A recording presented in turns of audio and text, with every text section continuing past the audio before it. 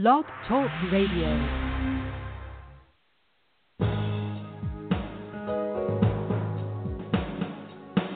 Welcome to the Neil Garfield Show, a presentation sponsored by www.livinglies.wordpress.com, GTC Honored, and The Garfield Firm, serving all 50 states with news and analysis of the latest bank scams against borrowers, homeowners, consumers, and investors, and providing legal representation throughout Florida.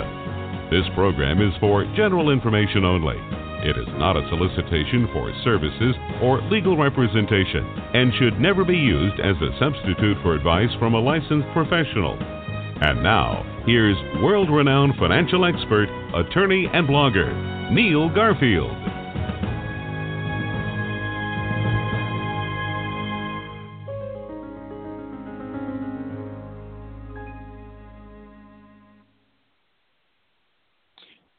Hello again, everyone. Charles Marshall here on the West Coast version of the Neil Garfield Show. Today is January 17th, 2019. Welcome. And for those of you back east, I bid a good evening to you. And for those of you out west, good afternoon. Those of you in between, somewhere between good evening and good afternoon. Today we're going to be discussing all things request for judicial notice related, otherwise known as RJN in the shorthand vernacular. And there are a lot of pieces and purposes to RJNs, and I hope to get into a pretty good overview of the purpose of RJN and really focus on the limitations and the abuses, particularly from institutional players in the legal landscape all across the fruited plain. Meanwhile, I'm broadcasting live from Southern California. This show is brought to you by GTC Honors, Living Lies, and LendingLies.com. And it is made possible because of donations from listeners like you. Any amount you're able to donate is appreciated by Neil, by myself, and you can donate directly by selecting the donate button on the blog at www.livinglies.wordpress.com. So first, we're going to get into the purpose of requests for judicial notice. And one other brief parenthetical on that. These are used in all jurisdictions, federal and state. It is a very common legal procedure, just like a motion to dismiss is a very common legal procedure, and you'll see a motion to dismiss called various things. Here in California, state litigation, what is identical procedurally and substantively to a motion to dismiss is called a demurrer. It has the exact same purpose of a motion to dismiss, and it has the same impact. Now, with a request for judicial notice, whether those requests are showing up in litigation in judicial foreclosures, where the borrower is almost always going to be on the defense side, or in non-judicial foreclosures, where oftentimes the borrower will be on the plaintiff's side. Wherever the borrower will be in the litigation, the RJN is often used by the institutional players to go around their ongoing problem to get documents on the record. And their ongoing problem to get documents on the record legitimately, fully, by the evidentiary standard, which is held for hundreds of years in jurisdictions throughout the so-called Anglosphere, what is the evidence that's supposed to come forward in a lawsuit? It's supposed to be competent and reliable evidence. So it's supposed to be competent, meaning supposed to relate to some important, sometimes even subsidiary, but some legal issue in the case. Now, oftentimes courts will interpret what that means in a very broad way. For our purposes, I will simply say that it's important to understand that competent evidence can be evidence which relates to any fact that has a legal implication that could be in dispute in the case. I mean, that's a lot, obviously. That's a pretty thin leading edge that can be used by litigants to get an evidentiary document or testimony or other piece of evidence to be considered competent to relate to the case. Now, what is meant by reliable evidence? Reliable evidence is evidence that has been confirmed in some way. And oftentimes a declaration or affidavit of someone with specific information, someone with specific, shall we say, witnessing of the evidence at issue. That's what's going to be considered to make evidence reliable. And that's why declarations and affidavits are so often used in lawsuits. So there are a couple of competing principles here to give, I think the more complete backstory, which is important to understanding really what's going on with RJN. And then we'll cover what's going awry with RJNs. So what's going right with RJNs and how it's a useful legal procedure and legal reality is that without RJNs, the cost of litigating, I don't know that it would explode, but it would be even higher than it is. And why is that? That's because it's quite expensive at the end of the day to get evidence into these legal cases. When you need such specific kind of markers to show that the evidence you're trying to introduce is legitimate, is competent, is reliable, is confirmed, meets one of the dozens of exceptions to the hearsay rule, etc. Pretty high bar in a way. I mean, it's both a low bar and a high bar. Without making too much of that point, I will say that a request for judicial notice cuts through all of that. A request for judicial notice allows the litigant presenting the judicial notice, presenting the request. It allows that litigant to reference public documents, publicly available documents, documents which the source of which and theoretically the content of which can be readily confirmed by any independent person.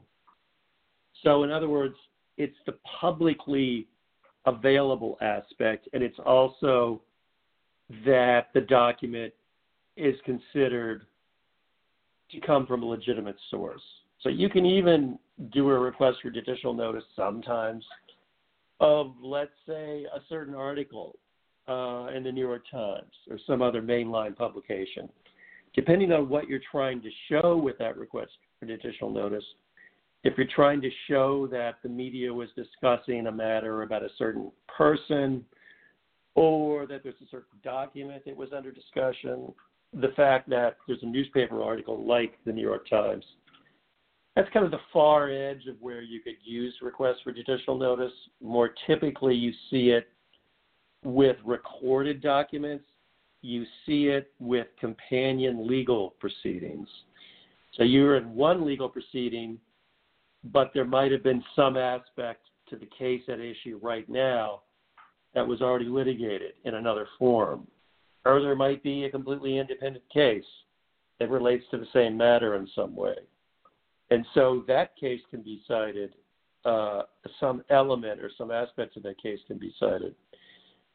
for purposes of a request for judicial notice. Oftentimes, if somebody's in federal court or state court as either a plaintiff or defendant, if that person had a bankruptcy at any time, the opposition can reference that bankruptcy to try to create doubt or even discredit the litigant and the current proceeding.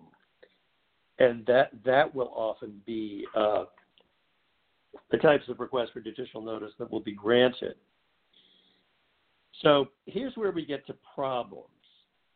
So again, just to finish the principle here, it does significantly reduce cost for litigants. It reduces the time and the logistical problem for all litigants to get documents into evidence. So in that sense, it's a good thing to have this as available as a vehicle to get documents into evidence. Now, the abuse part comes where, particularly the institutional players out there, and I should say this is somewhat ironic, I mean, they're the ones often with more money than God, and they certainly are in a situation where they could come up with the money or resources or hire additional staff to get evidentiary matters addressed. Though, as we know in these foreclosure cases, they often can't come forward with competent and reliable evidence, not real, credible evidence that actually ties to the case, and the RJNs allow them to get around that requirement, oftentimes. So one of the things that will happen, I will give a little bit more of a backstory, by the way. There's also, look, you can use the discovery process, of course, to get evidence related to your case. And that's one of the main purposes of discovery, to get admissions from certain declarants on the other side. When getting those declarations can help bolster your case or hurt their case, that's a useful kind of testamentary evidence. You can get written documentations, and you get those written documents through the discovery process oftentimes, through a request for production of documents, and you can get requests for admissions. And so, yes, you have this powerful vehicle called discovery to gather evidence, to sort through evidence, to prioritize evidence. No question that's all useful in any given litigation. Again, the problem, though, you're talking about cost, talking about high cost. So, yes, look, our side, the borrower side, can use these requests for judicial notice as well. But there's a problem with that, and that's where we're going to get into now the nuts and bolts of how these requests often play out in the real world. So what will typically happen is our side will request judicial notice, and I'll go over how that plays out, and then I will get into what I promised, which was to cover how the institutional players abuse the request for judicial notice process. So how does our side use it, and how does that become a problem for our side? Well, here in California, for instance, it's very common in non-judicial foreclosure cases for litigants, attorneys, and this up to a point is good practice. It does kind of dovetail into something Neil has discussed, and I'll segue a little bit in a moment into his kind of streamlined pleading approach, which I think is often a legitimate way to get around some of the problems we're talking about. But in a typical non-judicial foreclosure case, on your side, the plaintiff side, the borrower side, you're trying to show that, okay, yes, there were recorded documents. I mean, after all, the opposition's going to introduce the recorded documents if you don't. You start the case. So the legal theory for introducing the documents is, look, yes, there was a substitution of trustee. We think it's bogus. We think it's often based on a non-competent, non-reliable assignment, one where the assignor didn't even have legal authority for one of often 50 different reasons, from the entity in question had gone out of business years prior, the entity in question had lost their registration with the Secretary of State, the entity in question was suspended from business in California because they weren't paying their taxes. I mean, there are so many ways that an entity could be disabled hypothetically from assigning an interest. And without getting into too much of another segue off of that, yes, we've all heard about merely voidable versus void. A lot of those deficiencies are treated as merely voidable, not void. That's beyond the scope of what we're discussing today. So what we do on our side as litigants and as attorneys for litigants, particularly again in California or any non-judicial foreclosure state for that matter, we actually not just reference the recorded documents. We say, look, here's a substitution of trustee, bogus, no assigning authority. Or we introduce a deed of trust showing deficiencies there, or showing certain recitals that justify standing of the party bringing the lawsuit, meaning the borrower in the current case. And we show sometimes copies of the note, and we show other various data. We show various assignments apart from substitutions of trustees, assignments of interest, assignments of servicing rights. There are a number of recorded documents which will typically be referenced. Now, of course, we're not referencing them so that we can tell the court, oh, Judge, Your Honor, look, we don't have a case. Look at all the recorded documents we're referring to. So kill our case now because we're pointing to all the recorded documents. So clearly we're showing the other side has a slam dunk because they've got all these recorded documents on the record. That's not what we're saying. We're saying, yes, nominally these documents were recorded. And then we sometimes will go into, when we oppose a request for judicial notice, we will then oppose the negative interpretation that will come from the other side. But just to finish the point here, the main criteria, and this is fundamental, and I am going to discuss it briefly.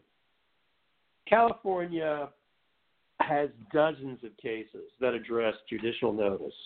One of the most significant, and I often cite it in my own pleadings related to this matter, is Store Media Incorporated versus Superior Court. Now, that's a 1999 case, and it's at 20 Cal 4th App 449 4457.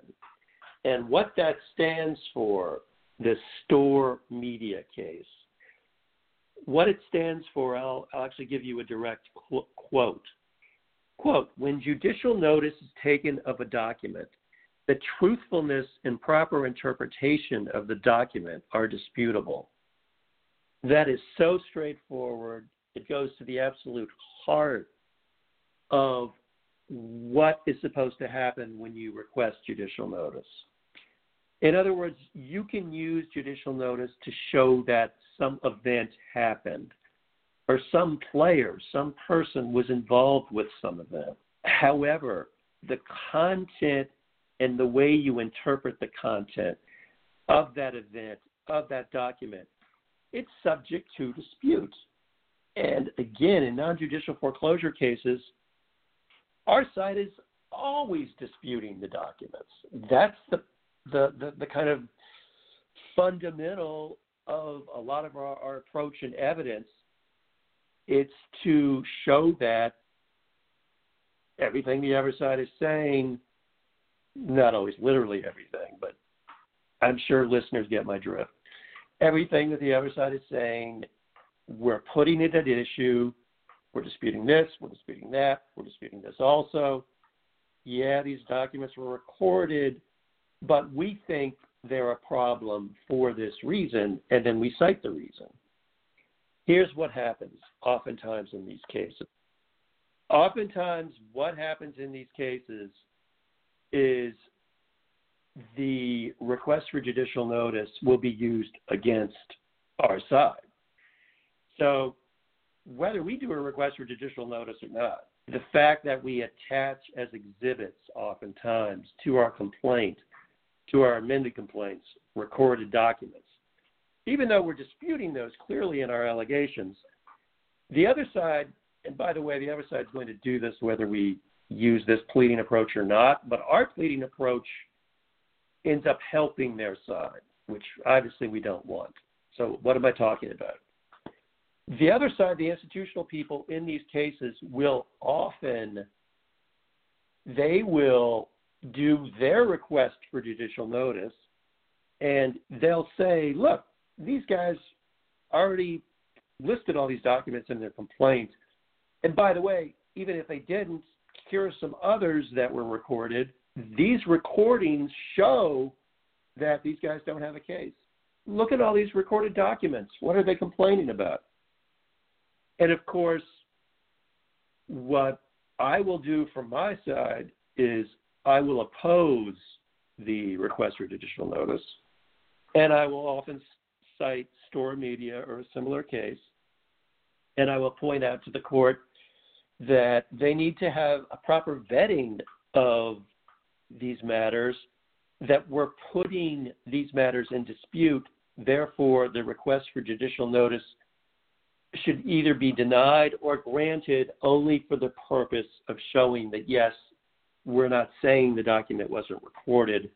We're saying that the contents of the document, the meaning of the document, the legal implications of the document are subject to dispute, and we are disputing them.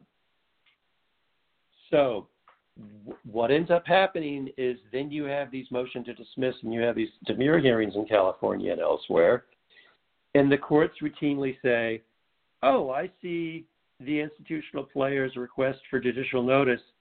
I see they're pointing to all these recorded documents, and then they basically take them as proving the truth of the matters asserted in the documents. They take them as proving out the institutional player's case, so they end up having to present little evidence independent of those documents to show that, yes, they really do have the legal position that they claim. And this can be very frustrating, to say the least, for our side. Now, there's another way that the documents of requests for judicial notice come into play. There is subject to being cited for judicial notice purposes, for instance, major government websites.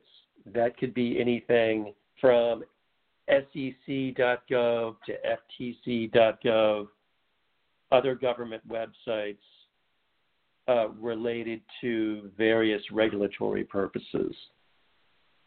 And the way this works in the real world is, particularly the institutional players will cite two documents on the website that they think support their case. And they'll act as if, but it's on this website and it's government related and it's publicly available to confirm that, yes, this document was put here. What they're ignoring, of course, is that there's a very minimal standard for putting documents up on the SEC or other government websites. These websites are merely platforms for publication. They're not a proper registry, and they neither meaningfully monitor nor validate any documents placed on their site. Yes, there's a standard for determining documents that go on their site, but other than determining that they're minimally related to the subject matter of the government institution and that the person uploading the document has some kind of minimal relationship to the type of individual or group that would be putting such a document on the website. I mean, it's a very minimal standard. So then you can pick and choose in litigation. Talk about cherry picking. You could sort of rifle through government databases to the extent that you can get access to them through paying for subscriptions or not. And some will be publicly available without subscriptions. It depends on the layer and the level of detail that you're looking for. Nevertheless, hypothetically, you could just download documents and then introduce them into evidence through a request for judicial notice. And unless a court is scrutinizing this process and coming to the same conclusion that I'm discussing right now, which is, look, maybe we shouldn't be signing off on these documents because they are subject to dispute. And again, this is the fundamental problem with requests for judicial notice, is that it's an almost kind of alchemy where you take something that oftentimes will have all kinds of evidentiary problems or issues, at least potential ones, and then you create the alchemy of saying, oh, this document, everything on its face is perfectly fine. Everything that's argued here really isn't subject to interpretation. And it's just going to be accepted, the spin that the institutional player puts on the document when they do the request for judicial notice. So in essence, the request for judicial notice process, great on paper, again, it's meant to better allocate resources to everyone, from litigants to the courts to even support people who are gathering documents and putting everything forward in pleadings. It's meant to make everybody's life easier. It's meant to make everybody's cost of litigation cheaper. However, the problem is that because of the misuse and abuse I've discussed during this show, what ends up happening is that these requests for judicial notice end up ratifying evidence, ratifying documents that should not be ratified, that should not be endorsed by the court. And it becomes very frustrating because in California, the common way for our side to deal with this problem is to concede that, because there's so much case law related to this, store media is just the front end of it. We concede that, okay, yes, if the request for judicial notice is something like a recorded document with the county recorder, yes, we'll concede that that was recorded. However, the contents of the document are still subject to dispute. And remember, just as the SEC and other government websites are not going to fully vet documents on their website, county recorders don't scrutinize those documents. They only do some minimal check to see you have some connection to the property to be recording documents. They don't check the contents other than to see, well, it looks like you are using a lis pendens. I guess this lis pendens looks like a lis pendens and has the basic language. So that's all we have time for today. Neil will be back next week. And good rest of the week to all of our listeners.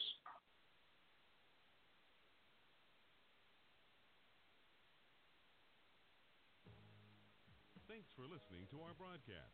We hope that you tell your friends about us and let them know that there is hope and help in this financial crisis. Tune in every week to The Neil Garfield Show for free information and advice, and visit our blog daily at The Living Lies blog. We provide support services, the latest strategies, analysis, expert consultations, testimony, and declarations to use in your battle against the largest economic crime in human history. For information concerning Neil, the team at Living Lies, or the law firm, go to www.livinglies.wordpress.com or call 520-405-1688. The opinions expressed on this broadcast are those of the host and should not be attributed to any other person or entity.